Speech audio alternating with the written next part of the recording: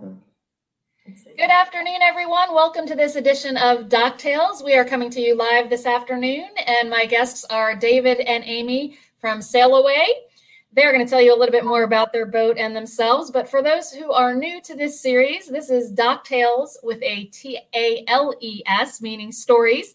And we bring on different gold loopers every couple of weeks to tell the stories of their great loop adventures. So, of course, it is also during the traditional Dock Tales time, spelled like cocktails, because that is the traditional time at the end of the day as everyone ties up to the dock or gets all settled in their anchorages and sits back with a beverage of choice. So I see that David and Amy have that, and I've got my glass here as well. So cheers to everyone out there joining us. So David and Amy, thanks for being here. We really appreciate you joining us. Thanks for having us. And I don't want to call you out right away, but you introduced us so nicely as Amy and David. And our last name is Deutl, which nobody normally can pronounce. So I'll just say it's Deutl. Thank you. And, sometimes we have people who prefer, and I know you're out there on social media. Sometimes we have people who prefer to remain a little bit more incognito. And since I forgot to ask you that before we started, I did actually consciously not say your last name, but I also probably would have butchered it. So Deutl from Selah. And why don't we start? Tell us about your boat and about its interesting name. Well, the boat, we have two boats. And the one we did the loop on is a 36-foot Albin trawler. It was a single screw Ford Lehman 120, very economical, very dependable, and we just loved it. We still do. It's our heart boat. Yeah. It's your heart boat and your looping boat, but you have since upgraded to a larger boat. So tell us about that one. And did you keep the same name? We kept the same name. We didn't add a, two, or actually it's our third Selah. We were when we started the loop, we'd sold our house. And we weren't sure what we were going to do in the future as far as where we were going to live. We figured we have at least a year doing the loop, figure it out. And about halfway through the loop, we realized we really enjoyed this lifestyle. So we wanted to upgrade the boat to be, instead of just our adventure boat, to be our house on the water for the foreseeable future. Hopefully we'll, 10 years or so. Yeah. So we had a few criteria that we were looking at for that long term. So it ended up being a 44-foot high star with a sun deck, and actually much bigger than we were looking for, because you have your list and then you got to compromise on some things. So we compromised on the length. We were going to go like 40, 42, and this boat had everything and more we were looking for. So and it worked. Yeah. Well, so it's always a compromise. So tell us what some of the things on your list were that were at the top of the priority. So things that you weren't going to compromise on. In the end, you compromised on the length and got a little bit bigger than you planned. But what are some of the features that were must-haves and that you actually have on the new boat? The must-haves were queen-size walk-around in the aft cabin, a salon with no built-in banquettes, and a hardcover over the sun deck. So that go ahead. After that, everything would work. We could, yeah. So tell us, because you had obviously you completed the whole loop before you bought the new boat, correct? Correct. Yes. So you had that looping experience and that liveaboard experience behind you. So tell us what it was that made you know that those were the features you needed. Wow. Oh, well, okay. So the walk around bed, we spent a little over 2 years on the 36-foot Albin and loved it. We would have been happy with that, I think, forever. But it was just the walk around bed, because in the Albin, it's a nice sized bed. It's really comfy, but David would have to crawl over me or vice versa, kind of like that. And I fall asleep really easily. So I'm fine with that. And it was also kind of my incentive. It's like, well, if I have him crawl over me, then he'll have an incentive to either buy her a bigger boat. No, I was thinking he'll probably redo the aft cabin and just move the bed into the center, right? Because it's been done. But instead, we just got a new boat. Yeah. And tell us about you wanted no banquette seating too. That's an interesting one. The Albin had banquette seating around the table, as most of the 36-foot Taiwanese trawlers have. Mm-hmm. We wanted to be able to put our own comfortable chairs in that area, to be able to move it around and put our feet up. Yeah. Recline. Mm-hmm. Just a little more moving around space. We're getting older. And have it be more like a living room, like a cottage, just kind of the comforts of home.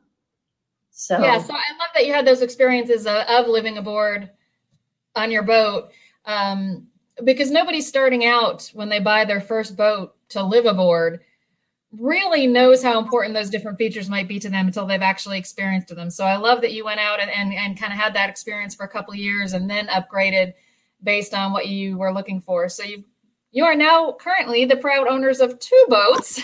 I don't know how proud we are about that, but so the Albin we didn't have much of a choice, It's like, yeah.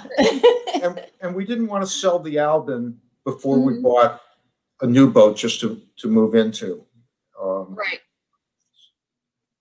That posed a lot of problems for us if we had sold the Albin and couldn't purchase the boat we wanted for a length of time. Yeah. So David and Amy did post today to the AGLCA forum and to Facebook the Yacht World link to their Albin. So feel free to check that out. And David and Amy, when we wrap up, if you want to post the link to that right in the comments to this, you're certainly welcome to, for those who might be interested. And that's a benefit of AGLCA membership, is you can promote a boat that you personally are selling in our social media. So David and Amy, you're welcome to do that. The detail we haven't covered yet is how you came up with the name of the boat. And you said that the Albin wasn't the first sail away. So obviously it's a name that has stuck with you. So tell us about it. So, how do you name a boat? There's so many different ways you can name a boat.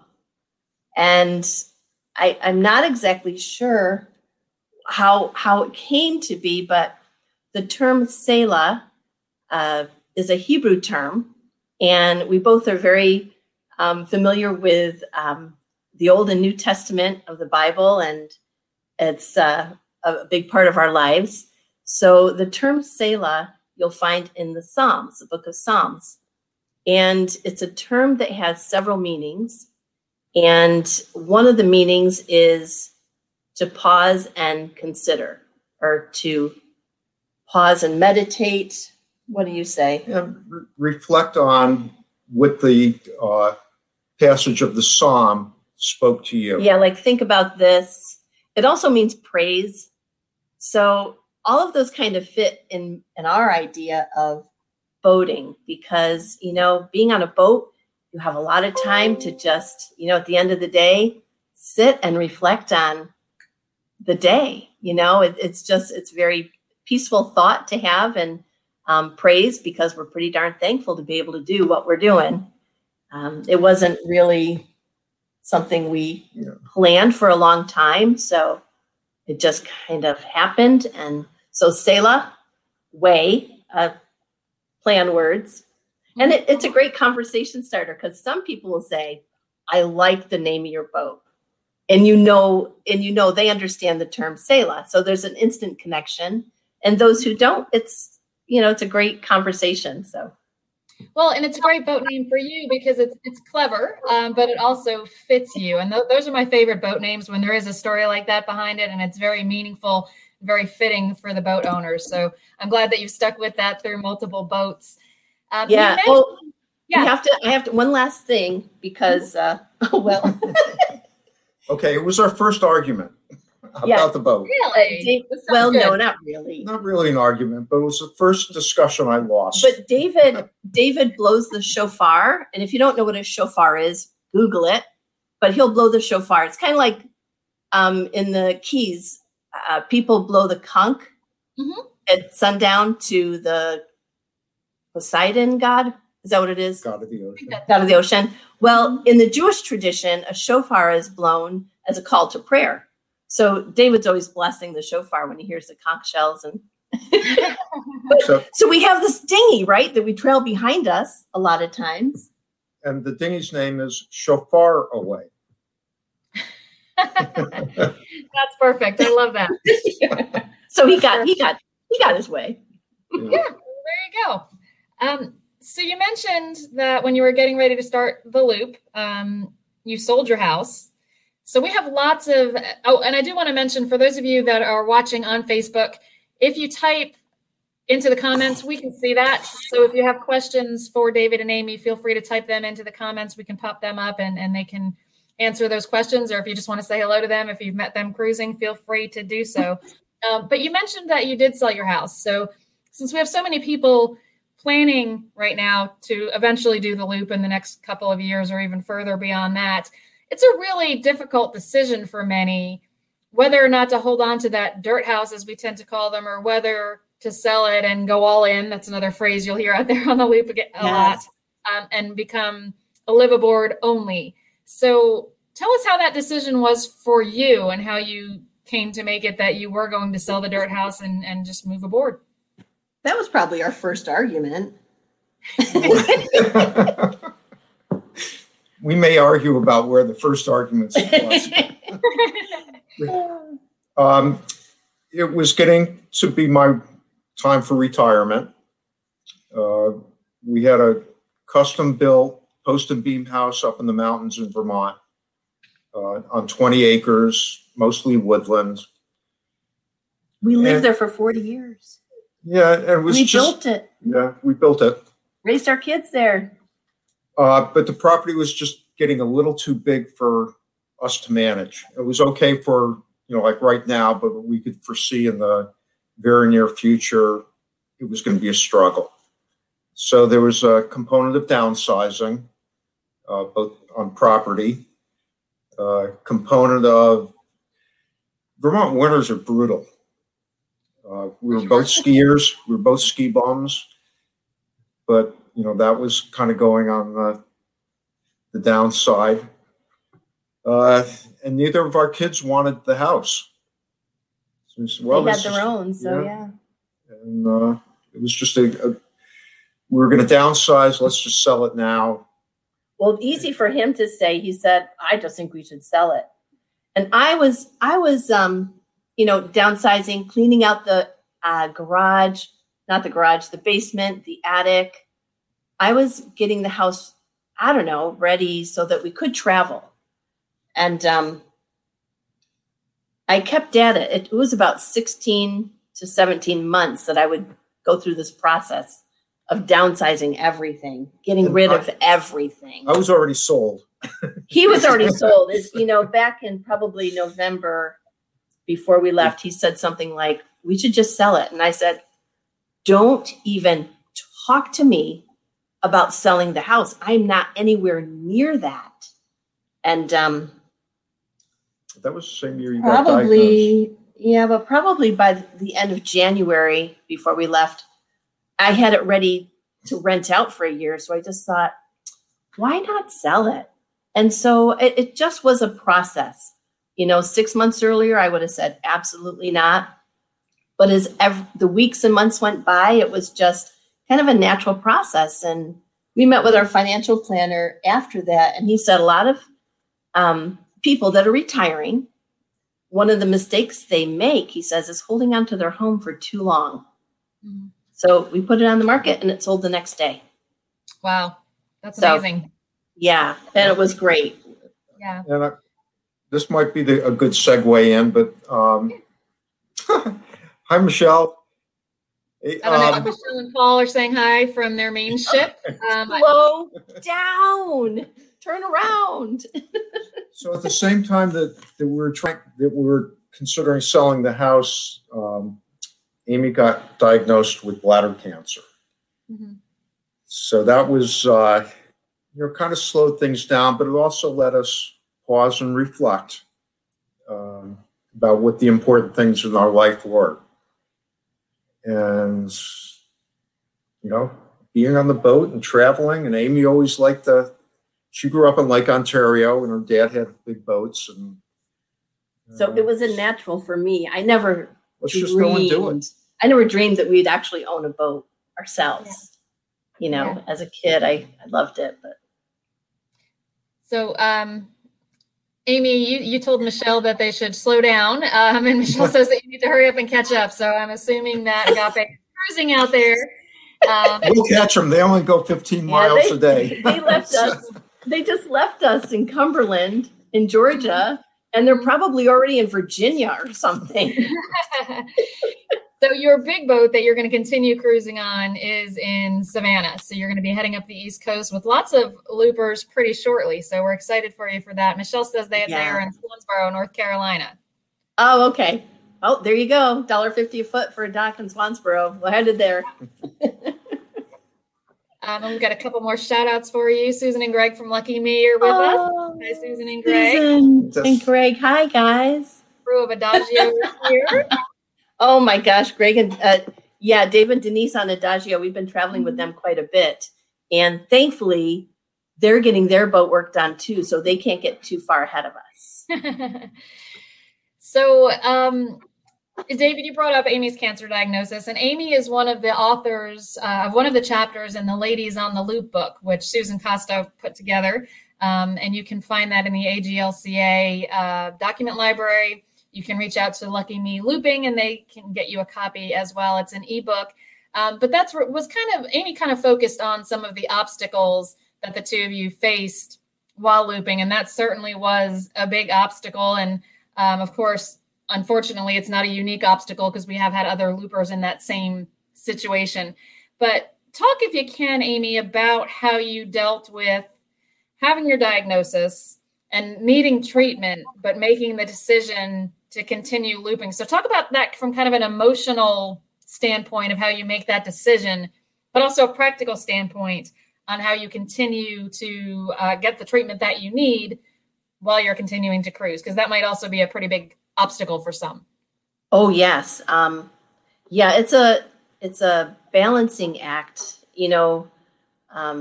trying to figure out the practical while you're dealing with the emotional. And of course, one influences the other. And my cancer was a high-grade cancer. It came out of nowhere, as it always does, right? And the diagnosis wasn't great because it was a high grade and very likely to come back. So in other words, I'm going to be dealing with this for a while. Even though it didn't seem that bad at the time, the awesome thing was that it was stage 0. So I didn't have to do chemo or anything. I did what they called immunotherapy. Immunotherapy. Yeah. So it was like a preventative treatment that I would receive every 3 months that would build up my immune system so that the cancer wouldn't come back. And this was specifically bladder cancer. So I had surgery beforehand. I have now only one kidney, which is not an issue. You only need one, I guess. Apparently. Found that out. And, some close family members said, oh, you shouldn't sell your house when your health is in this state, get things figured out first. But I felt like, if we were going to do this, let's do it now, right? Because I felt fine. And the other thing that helped me make the decision was if I needed treatment or if I needed medical help, I knew that David had my best interests at hand. Like he was gung-ho and really focused on doing the loop. but I knew when it came down to it, I was going to be his priority. I had no doubt about that. So that was the emotional part that let me make the decision just to do it. I think there was, right as she was getting her kidney removed, afterwards, she was talking with our surgeon in Vermont. And one of the first questions she asked him is, we're planning on doing this great loop on a boat for the next year. You know, what will we be looking at? And he said, you should have no problems with it. We have surgeons, I'm friends with these doctors all the way around. We told them where the major cities were. And he said, yeah, it doesn't look like it'd be an obstacle at all. And I had to get a scan every 3 months. And then it returned just before we took off on the loop. It came back. Mm-hmm. And that was, another unexpected turn, even though they told us it most likely is going to come back soon. But it didn't right away. And, 6 months later it did. So then I had to do definitely all these treatments. And the treatments last for 6 weeks, but it's only once a week. And after the surgeon said, yeah, as long as you get your scans every 3 months, and you can do that anywhere at any hospital. And then I started treatments, and he said, you just have to find somewhere where you can get your treatments. So that was the big hurdle. Yeah, she simplified that. A little more complex. It sounded pretty easy. Yeah, it was a little more difficult. Yeah, there were some tears involved, as I remember. But logistically, travel-wise, we just had to plan ahead to where we were going to be settling the boat for these 6-week intervals. So as an example, so we left Vermont, Lake Champlain, to head down to to the Erie Canal. And before we left Lake Champlain, I'd already had 3 treatments, 3 weeks. So then now we're in Waterford. Everybody who's done the loop knows Waterford. It's the eastern start of the Erie Canal. So we're in Waterford, tie up the boat, and my sister picks me up and heads back to Vermont with me so I can do my next weekly treatment. So David just stayed on the boat, and I headed 3 hours up to Vermont, got my treatment, and came back. And while I was gone, though, it was kind of interesting. Well, yeah, because all the loopers are coming to Waterford. They're tying up, and, I'm social as I am, talking with these people, and they go, oh, how long have you been on the loop? And I said, well, 3 days. She goes, where's your wife? I said, oh, she already went back to Vermont. She said, so some people may think I really left at that point, but I did come back. And then we'd travel a little bit further west. Yeah, get a rental car. Tie up the boat somewhere secure, where we knew where it was and it was safe. Get a rental car, head back to Vermont, get another treatment, move the boat a little bit further west, and it worked. And that's one of the things that I think until you've looped, and particularly if you're kind of the laid-back looper, as Eddie Johnson likes to say, and you're not traveling very fast and not going a substantial number of miles every day. When my parents used to cruise at that speed in their trawler, we would figure for every day they moved the boat, they were only about another hour by car away. Yeah, that's exactly the way it is. Thumb. And once you figure that out, it kind of becomes a little bit easier to figure out logistically if there's some place you want to be by car or somebody who needs to get to you. It's not that big of a stretch, especially when you're kind of making that westerly turn. You're not getting that much further away from Vermont. So I'm thrilled that worked out for you. That did. You found some after that initial 6 weeks of treatment where you were going back to Vermont, you still had to find some additional hospitals for scans and things like that along the way. I had surgery again in Chicago, and then I had to do treatments after that. So we headed down the rivers and would, stop, run back to Chicago for treatments. But we ended up stuck in Green Turtle Bay until December 8th. Mm-hmm. Yeah. That slowed us down. But after that, we caught up. Yeah. And for those of you who haven't done the loop yet, and we're wondering why that sounded like a grave situation when Amy said that they were stuck in Green Turtle Bay into December, it's just because it gets cold. You're stuck. It was a great place to be stuck. Grand Turtle Bay is a great place to be, but of course, most loopers are further south by then because the warmer weather is our friend.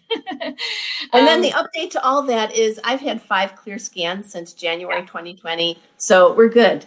We just keep going. We love that. And I thank you for sharing that. Because honestly, you are extremely brave, both of you, to continue under those circumstances with multiple surgeries and multiple treatments. And we love to hear that you have been clear for that long, and of course, pray that will remain the case. Would you do it differently? Knowing now what you know, hindsight. But knowing you left and you knew you had the treatments coming, but you didn't know you would necessarily have another surgery. Would you do it the same way? Would you kind of jump in? And Leland did mention, I don't know if you know Leland McClellan. He is, of course, a looper, but enjoy every day. And that's great advice. And that's what you two chose to do. But would you do the same thing? Absolutely. Not without hesitation. Yeah. And then, and now I'm getting my treatments, and I've changed my surgeon to a surgeon in Tampa at the Moffitt Cancer Center. And if we hadn't been traveling, I wouldn't have found him. And he writes the books for this treatment. So we're definitely in the best place we could be. Yeah. Love that. Love to hear it. We've got a couple more shout outs to you. Pete and Susan from the crew of Reverie. Say hello. Hey. And Kathy from Happy Trails. So oh, she loves you guys. Love you guys. You guys go faster. This is really like DuckTales, but you guys don't get to talk much. It is. So, yeah, and we love the interactive part. If you were with us for the very first one of these with the Wilson family, we were doing it through Zoom, I think, which works fine to stream this out there from 2 different places, but didn't give us the interactive part. So we love this tool we use now because we can see your comments, and it's a little bit more like DuckTales, exactly right. Yeah. And Steve and Gloria say hello from the Little Tennessee River. Hi, Steve and Gloria. So let's jump into some of the more typical things about the Loop. What are some of your favorite places that you visited, and what is it that you liked about them? There's about 25 places. We got a script for this one. It's always hard to ask that question because it's and I usually say this when I'm presenting about what the things that were rated the best of the Loop in a bunch of categories. It's a whole trip of bests. So, for me to ask for your favorite places in a trip of favorites, it's a challenge, but go ahead and give us a few of them. You give one. Okay. One of my favorite sections of the Loop is the Western Erie Canal. From Oneida Lake to Lake Erie. It's just it's quaint, it's relaxing. There's all these little towns, free docks. It was just wonderful. Well, and I'm happy to hear you say that about the Western Erie. And I'm sure there's plenty of people listening and watching that are happy to hear you say that, because that is going to be one of the more primary routes this season, unless the U.S.-Canada border opens for citizens to cross in either direction. So I'm thrilled to hear that the Western Erie was one of your favorite places. Were there some more on your list? I know there were several more. Okay, I'll give one. Okay. And Cayo Costa, which is on the Gulf side of Florida, one of our favorite places to hang out. It's just a very protected anchorage. It's big. So you always run into other cruisers and loopers there, and you can easily dinghy over to the island, which is great hiking and biking, and there's a beach on the other side, and it's just one of my most favorite places. I love it. And that I hear that from a lot of loopers. That's in the Fort Myers area, correct? Yes, just north of Fort Myers. Yeah, and Fort Myers is a looper favorite anyway, so having that beautiful language there, hard to beat that. Any more from you, Dave? A lot of our favorite places are on the west coast of Florida, and Anna Maria Island, Cortez, Bradenton Beach. We just love anchoring there. Great restaurants, great beaches, laid back. Beaches are a big thing for us. So. I mean, yeah, if it's got a beach, it's beautiful, right? There, absolutely. And you mentioned on a few of those favorites, particularly on the west coast of Florida, you mentioned anchorages. So tell us a little bit about your cruising style. Do you tend to anchor more than tie up at marinas, some of both? What's kind of the ratio there for your boat? I think ratio is a little difficult. We did a spreadsheet, but because we had to stop for treatments and stuff for Amy, our marina usage last year was a little higher than we wanted it. I think we'd probably anchor out 70% of the time. And I think when if we looked back from the time we left Florida last year in Jupiter to the time we got and crossed our wake. Or even Fort Myers. We went across Okeechobee from Fort Myers up the East Coast. Until we crossed our wake up at Donovan Shady Harbor, I think we only had about 6 nights in marinas. Yeah, so at the most. So what is it about anchoring that you enjoy? Well, it's quiet, peaceful. You don't feel like you're, I don't know. I love marinas and I'm thankful for them, but you're close, to all the other boats. And it's kind of I don't know. We grew up in, a very rural area. We lived in Vermont, extremely rural, 20 acres. We could, almost see our neighbors. I'm just not a city person. I couldn't live in an apartment or a condo. No. Or even a housing tract. Honestly, a housing development would be my worst nightmare. I'm thankful for all those places and where people live, but it's just not our style, really. But we love people. It's not like we're, hermits by any means. Yeah, and that was actually my next question. Is you're both are very social people, and you're known as that on the Loop.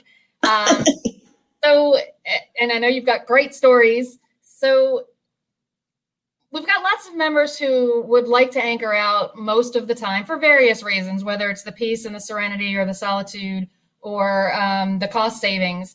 But the cost savings is substantial. Hard to beat it. Yeah. But some of them do worry because if they haven't started the Loop yet, it's of course known as a very social trip. And they worry that being at anchor will cause them to miss some of that social interaction. So what's been your experience with that? I don't think we've missed much of the social aspect of it. Yeah, we kind of seek people out, though. Like, we'll get in the dinghy and we'll go explore. And if that means, going to a marina to stalk other looper boats, we do that, if we're anchored near a marina. And, I think Nebo helps. Yeah, Nebo's good. So we can at least see where some of the looper boats are near us. If we have an anchorage picked out, but there's, another looper just around the corner at a marina, we'll switch our anchorages, Yeah, and for anyone who's watching who is not familiar with Nebo, it is a free app that AGLCA has adopted as kind of our member tracker, so to speak. It has lots of other features, and it will actually give you a report of your cruising, which is a really neat feature. But it also shows the location of other boats who have chosen to make themselves visible, and any AGLCA member is marked in there with the AGLCA logo instead of just a plain white dot. So as David and Amy said, it's a great way to know if there are other loopers in the area that you might want to catch up with. So that's a great tip for having kind of the best of both worlds, where you can be at a peaceful, serene anchorage, but also know if there's loopers nearby that you might want to hop in the dinghy and go visit. Could you go ahead? We did have somebody ask if you could repeat what kind of boat you're on. So David and Amy did the Loop on one type of boat, which is now for sale, and they have another boat. So why don't you just give us the quick rundown on both your looping boat and your current boat? You did, Alvin. Okay. We started and finished our Loop on a 36-foot Albin trawler, 1980, single screw. Stern thrusters. Stern thrusters that we hardly ever used. And then we just, the end of last summer, we purchased a 1988 High Star trawler which is a 44-foot. It's twin engine and has a sun deck and, the aft cabin. And it goes a little faster. The Albin, we cruised at, say, 6 miles an hour. And then the High Star. Yeah. So now we cruise about 10 miles an hour, which is twice as fast as we were going before. Yeah. Which is still slow. But it's twice as fast, though. So we got a shout out to you from Brian. Brian's my cousin. Yep. See, Brian. He's the one that started us down this road. Yeah. We went and visited him on their boat in the Thousand Islands a few years ago. Just an afternoon, took a boat ride with them up there on the St. Lawrence, and then everything started happening. You got the bug. Yeah, but Brian got the bug from my family because my dad built our first boat. We grew up on Lake Ontario cruising. And so Brian remembers, our family as being the boating family. So works both ways. Yeah. Keeps on going around. So just one more question about anchoring, because I think often there's the misperception that most loopers tie up almost every night. So I love when we have someone who does a lot of anchoring so we can ask some of the questions that everybody has. Ask away. So the dinghy question gets asked a lot, whether you need a dinghy on the loop. And, my answer is always, it really depends on how frequently you intend to anchor. And once you're at anchor, if you are truly just, anchor for the night and moving on, or if you want to go exploring. So you obviously have a dinghy. What else is your boat or was your looping boat equipped with to make anchoring more comfortable? A really good anchor and a windlass. A good anchor. Like we switched out the anchor on the High Star when we purchased it because it was useless. Well, it wasn't working for us. Yeah. So what did you switch it out for? What's the new anchor? I don't know. We switched it out for the anchor that we had on the Albin when we did the loop. And took that anchor with us. It was a Manson Supreme. Mm-hmm. One of those, if you don't know, the triangular with the loop over the top. Yes. And it's held securely for us for 2.5 years. Mm-hmm. We feel very comfortable with it. It sets very easy.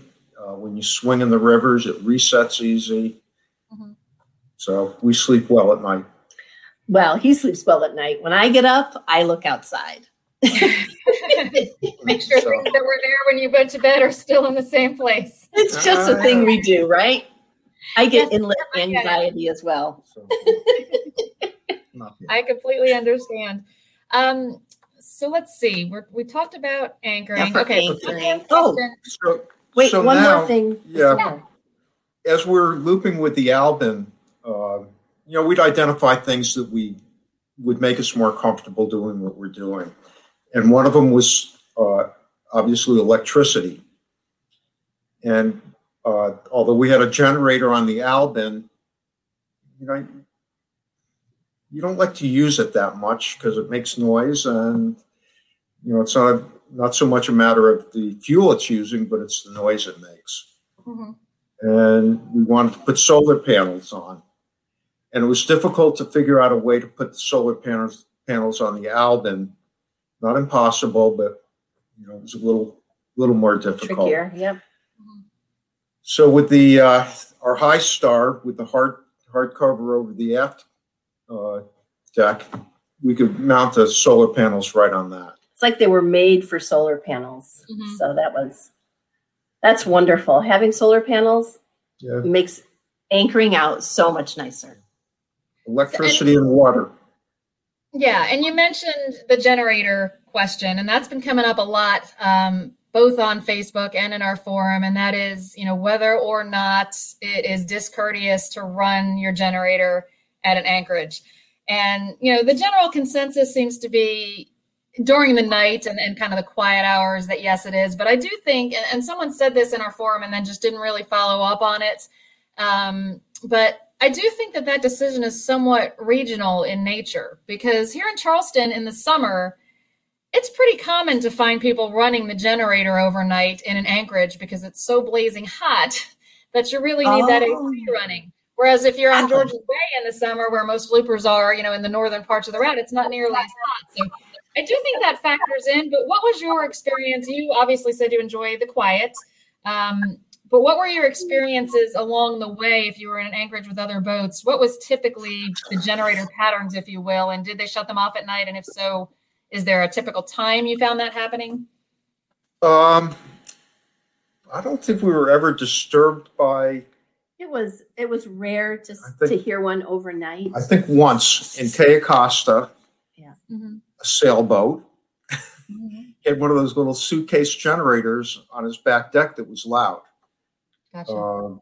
But they didn't run it all night. They ran it for, up cooking and I think charging their batteries. But other than that, I think the etiquette is, from 4 p.m. until 7, during the dinner hour, and then, you turn them off. Yeah. And I think in Charleston, it's when it's so hot and humid, you're inside anyway, so you don't hear other people's generators. That's also an excellent point. Yeah. Sure. So in the anchorages, another benefit of anchoring out is you get the breeze. And a lot of the marinas... You're at a dock, it's like, oof. Yeah, we don't use air conditioning at all. So we just use windows and the breeze. And when you're in marinas, you tend not to have the breeze blowing through as much. Yeah. But we're up north in the summertime. Yeah, and that does make a difference. But your cousin Brian, you were talking about your family and the boating background. My dad, he's been gone for many years, but he was a master sergeant in the Marines. And he built his first boat, as I said, and he taught me really everything I know about boating. So I was pretty much his first mate because my mom didn't swim. So I was always the one out on the deck. And when he told me to get behind the helm, that's what I did. And, I just did what he said, and I learned a lot that way. He did the same thing to David. Yeah, my first and only lesson driving a big twin screw. Yeah. Take it out of the dock. Always impressed by someone who has the capability to build their own boat and it actually floats. So yeah. That's what I was my skill set. So you also mentioned one of the differences between your Albin and your new boat is the single versus twin screw. So how is that adapting? And that is also an age-old debate over which is better. So have you discovered you have a preference? The twin screw is more expensive to run. Well, yeah. It's the lessons you learn on a twin screw are much more expensive. And we've been learning. Yeah. Mostly about, I think the biggest lesson we've learned is how stupid I am. we just have when we're boating. we're still wounded from a little mishap we had a couple weeks ago. So don't listen to everything he's saying right here. But David picked up maneuvering the single screw amazingly quickly. Mm-hmm. And it's just you just have to do everything slow, unless of course the wind is blowing, and then he would just say, "I'm coming in hot," which was always scary. But he was just very slow and calculated about figuring out how to maneuver a single screw and knowing that backing up wasn't the thing it did best. But then when he got into the, behind the helm of the twin screw, man, it's just so much easier to get into tight spaces, and it's not something that's necessary, but less stressful than a single screw. I think one of the things we're learning is with the single screw and the protected prop,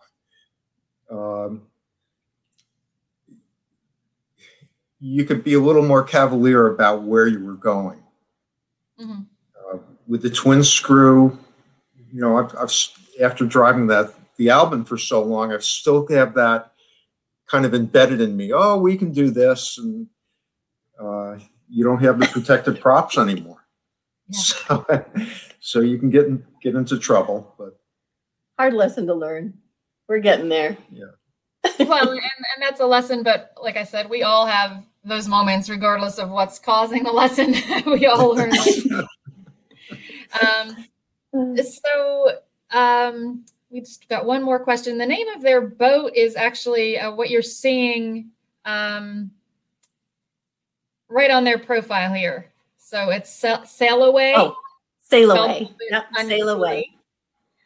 So that's how you can look for them. You can find them on Nebo. YouTube, Facebook.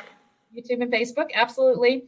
So this series is all about stories on the loop. So give us some of the best stories of unexpected things that happened out there, or, some of the best memories you made along the way. And sometimes those are, those learning moments, but sometimes they're also just unusual or funny things that happened. So give us a few of those if you would. Remember that? Oh, guys. I'll start with one while David's kind of looking at our notes that we thought about. We wrote some things down. I think starting out from Chicago, Is this that story? in October. No, we're not going to go there. Okay. There's some stories we just won't go back over. In October, when the two locks had been down, and then there was like, how many boats, Kim, were ready to go down the rivers that last fall? This was in 2019. Yeah. Yeah, it was 70 something that were, the locks open on October 11th, if I'm not mistaken, and which is late in the season for boats to be leaving Chicago. So yeah, you were out there with about 70 others. Yep, the late ones. Mm-hmm. So when we started down the rivers, like we were in a group. We were in like group number 1 or group A. And the people we met during that time, there were 2 that really, we stuck together with them. And it was Dick and Kathy on Great Escape, and Dalton and Jen on Easy Livin'. And somehow we just, you just click with certain people, and your boats are going the same speed. And so we went down through those rivers together. And that was a real bonding experience because the rivers were at flood stage. There were a lot of boats at one point, and then we kind of all scattered. But we stuck together all the way down to Green Turtle Bay. And it was an experience because those rivers were crazy fast. We were going 15 miles an hour at one point, normally going 5, but because of the current, we ended up going 14 to 16 miles an hour. Yeah. And there were hazards, and just building that friendship and the trust between the 3 of us, the 3 boats, was really, really pretty fun. And we met up again when we did the crossing, right? Met Dalton coming off the Mobile Bay. Yeah, so... and then traveled with him. Yeah, and we've just stayed in touch with both of those couples. And I think because that part of the trip was probably the most challenging for conditions. And that was just really special. We're still in touch with them. Yeah. Another memorable one was crossing the Gulf. Mm-hmm. And we did that with Dick and Kathy. Nope. No. Oh, yeah. Dalton and Jen. Yeah. And Titan Princess with Rick. And the thing about the crossing is, it's like this thing in the back of your mind that you have to do, and it's talked about so much, and you think, oh my gosh, we're going to die, or you just have it's scary to think about. It's like just because it's talked about so much, and everything is unknown, right?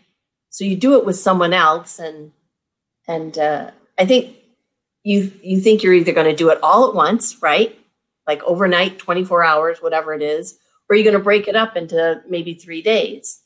And we kind of did that. We broke it up into 3 days, but we didn't do it the way it was kind of laid out in the Waterway Guide or the way most people do it. So we did it the way the 3 of us decided that it made most sense.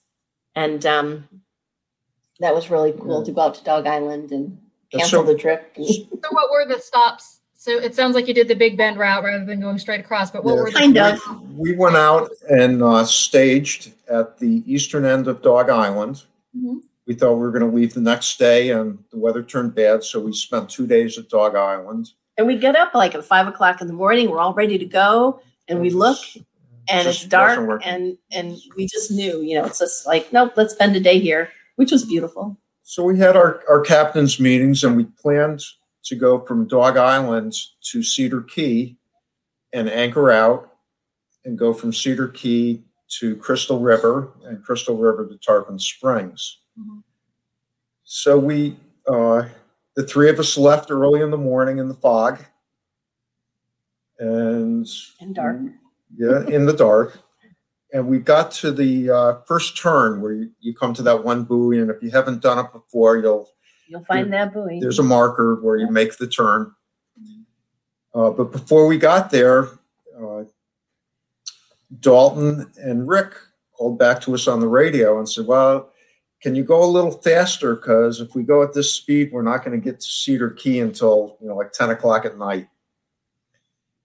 And just had to tell him, I said, I can't go any faster. So, why don't you two guys go ahead? We know where the anchorage is. We've all got it marked on charts, and we'll meet you down there.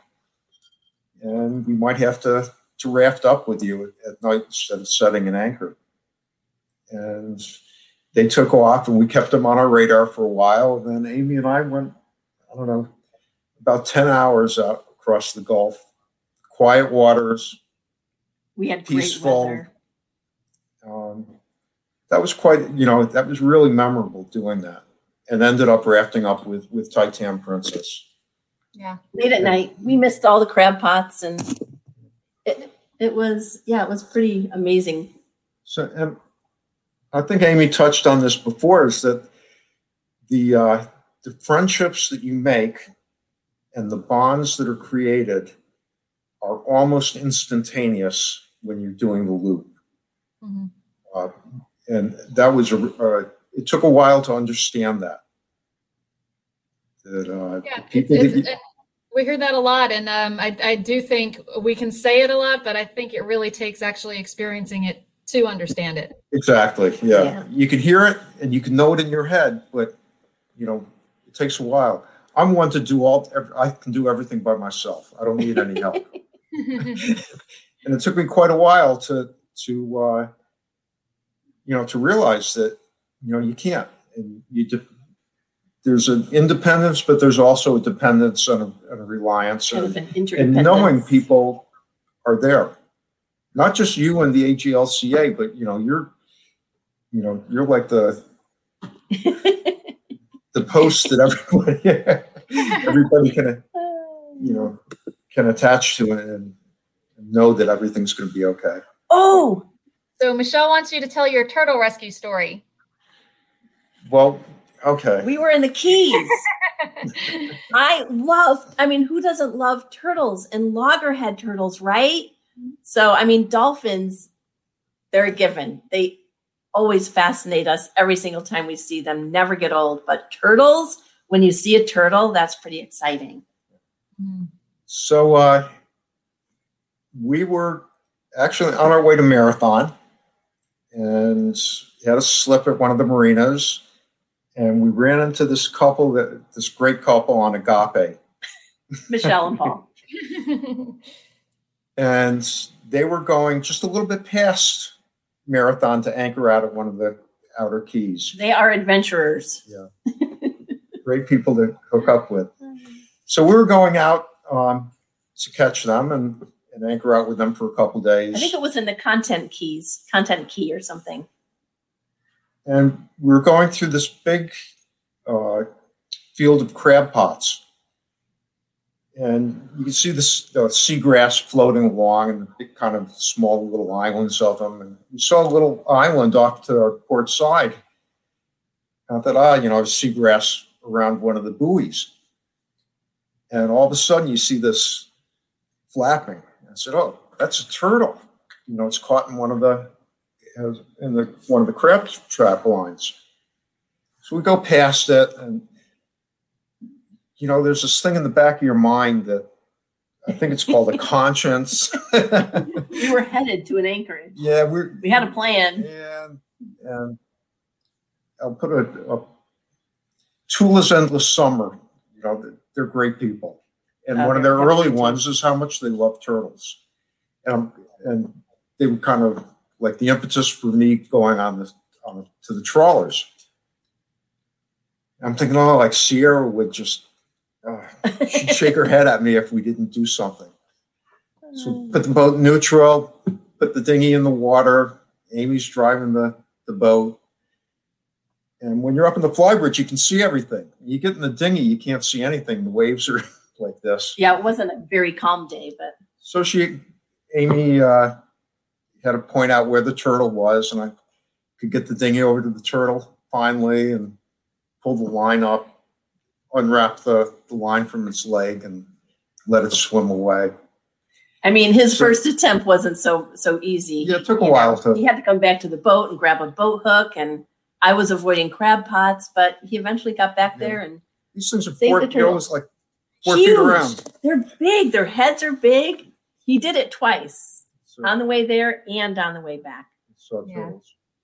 Well, I'm sure that we appreciate it, and I'm sure the turtle appreciated it, and you've got a few comments here. Thanks for sharing. And Sarah from Invincible loves to hear the turtle story as well. Sharing that. We are running close to our stop time, which we have to stick to today because the virtual spring rendezvous is also happening, and that starts at 6:30. So I've got to switch gears in just a few minutes, but we've got about 5 minutes. What are some advice that you would have to those who might be watching this and are still planning for the Great Loop and trying to wrap their brains around all the things they're going to see and experience and need to know? Read all you can read. Research. Listen to the stories, Waterway Guide, Looper's Companion, everything you can read, all the books. And as much as you read, it's all going to change. But then do your own thing for sure. Yeah. It's great to have all that information to make the best judgments as you can when situations arise. Mm-hmm. One piece of advice we gave it was a looper that hadn't left the dock yet. This is good.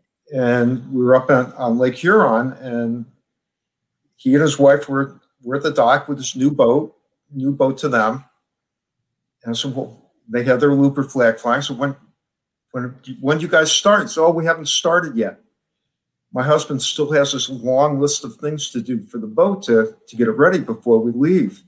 I just shook my head. I said, well, as long as the boat is safe, the engines are running, seacocks are fine, and all the safety stuff's done, you'll always have stuff to do on the boat. So if he's planning on getting it all perfect before he leaves, you'll never leave. And they left the next day with us. Wow. So, he went over his list. He's like, yeah, he goes, I guess I'm ready to go. Yeah, this stuff I can do. I can do this along the way. I can fix this cabinet latch later. It doesn't need to get done right away. I think also spending time on a boat, whether it's the boat you're going to do the loop on or someone else's, for weeks or weekends at a time, and just experiencing what it's like. It's important. Great advice. Love the stories. For those of you watching and listening, David and Amy are headed back to their boat, which is currently in Savannah, pretty soon, and we'll be heading up the East Coast. So look for them out there on the waterways. And with that, I think we will close it there for today. But thank you both tremendously. Thank you, Kim, for doing this. This was fun. Yeah, thank you for all that you do for us. Yeah. Oh, it's my pleasure. It's really a lot of fun for me. I hope you get out on a boat once in a while. Oh, yeah, absolutely. I had the pleasure of breaking down in Charleston Harbor just this weekend. So. Oh, wonderful. It's boating. But the funny thing is we pulled into the nearest marina and tied up, and we're just out for the day. So Ubered back home and went back the next day to get the boat. And I happen to have on my AGLCA cap. And the gentleman who had grabbed our lines the night before was just walking back to his boat, and he said, "You're Kim from HELCA. I didn't realize that was December he was there." So that's what you have to love about boating. And, the boat will get fixed, but it was just a fun experience. So, yes, I do get out on boats and that's more good to hear. Cruising very soon, which I'm super excited about. So I'll keep you all posted. And thank you again for joining us. And thanks for everybody who watched us on Facebook today.